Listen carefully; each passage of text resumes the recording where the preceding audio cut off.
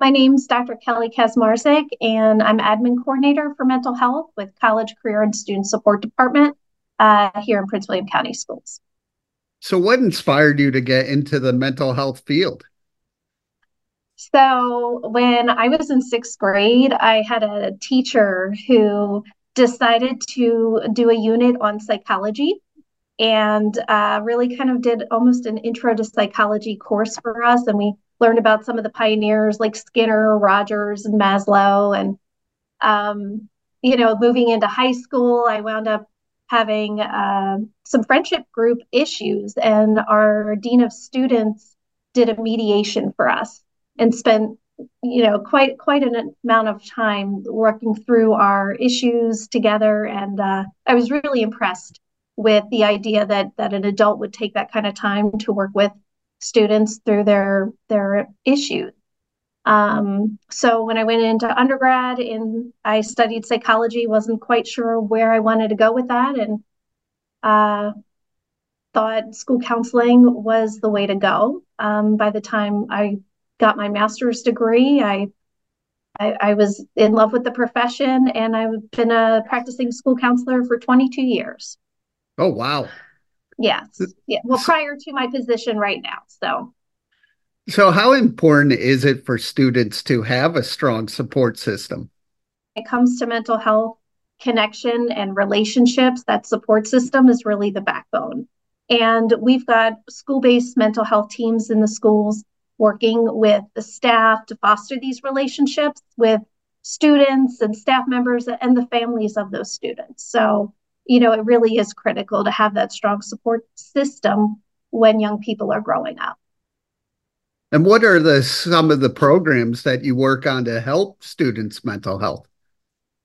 So we have in the county, we require every school to offer a comprehensive school counseling program.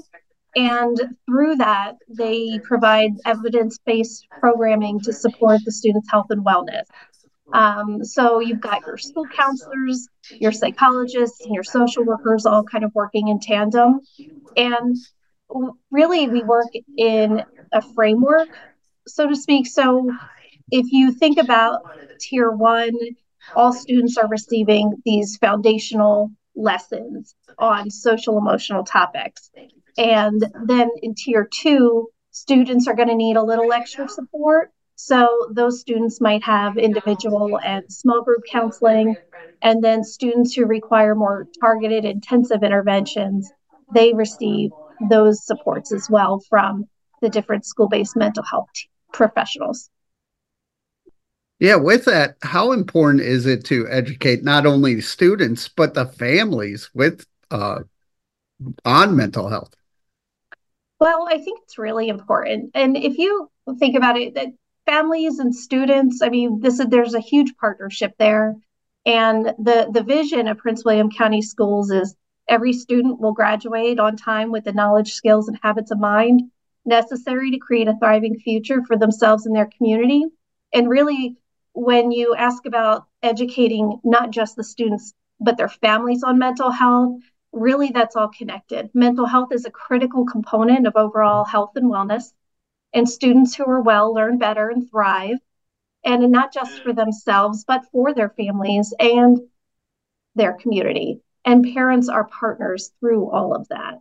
And part of what we do is really making sure that students, have those trusted adults both in and out of school to go for help. We provide those comprehensive school counseling programs that address all kinds of things in the social emotional realm, academic realm, career wise as well. And really when it comes to supporting the families, having them understand that mental health information and really help guide them on where to go for additional support, that all kind of ties back into our strong vision. Yeah, what advice would you give any student going through a tough time? I would say, first and foremost, be self aware. And that's a process and that's a skill that they've got to learn, but recognizing when they're struggling and then really connecting, asking for help. Who are those trusted adults in your life? we've got school counselors and social workers and psychologists and teachers and other staff members there to help, but really helping them to understand asking for help and where to go for that. And the other piece is making sure that, you can't just wish for it. You've got to work for it, right? And work within those supports that are in place to really help those students thrive. So that would be my advice there. And I know in the county, they're working on new crisis receiving center in Woodbridge. How will more resources in the community like that help the students? Well, more is better, right? We're always trying to connect students and their families to additional resources. So it really will be such a help to have more, especially in the mental health realm. And you've been doing this, you said, over 22 years.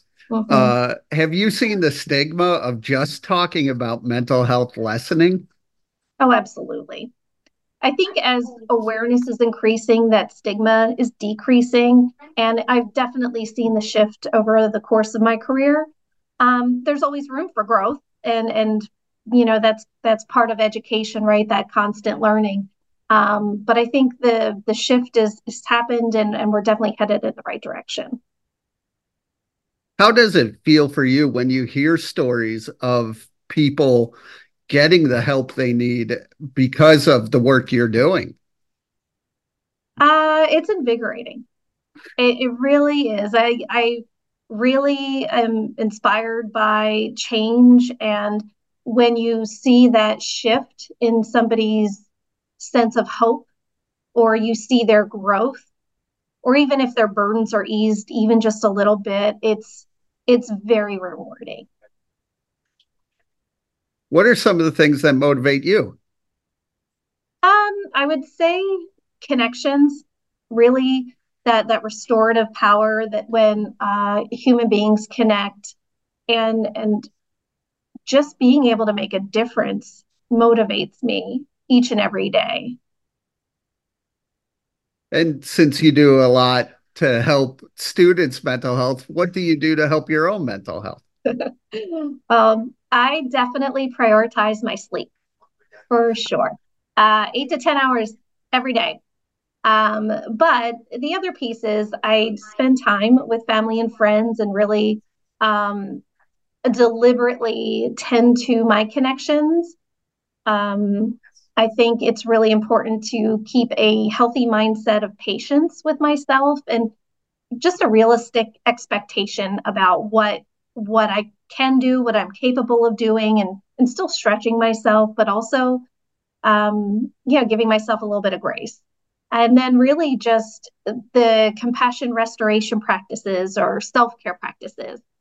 Those types of things really do help take care of me emotionally, mentally, to help me be ready to do the work that I do.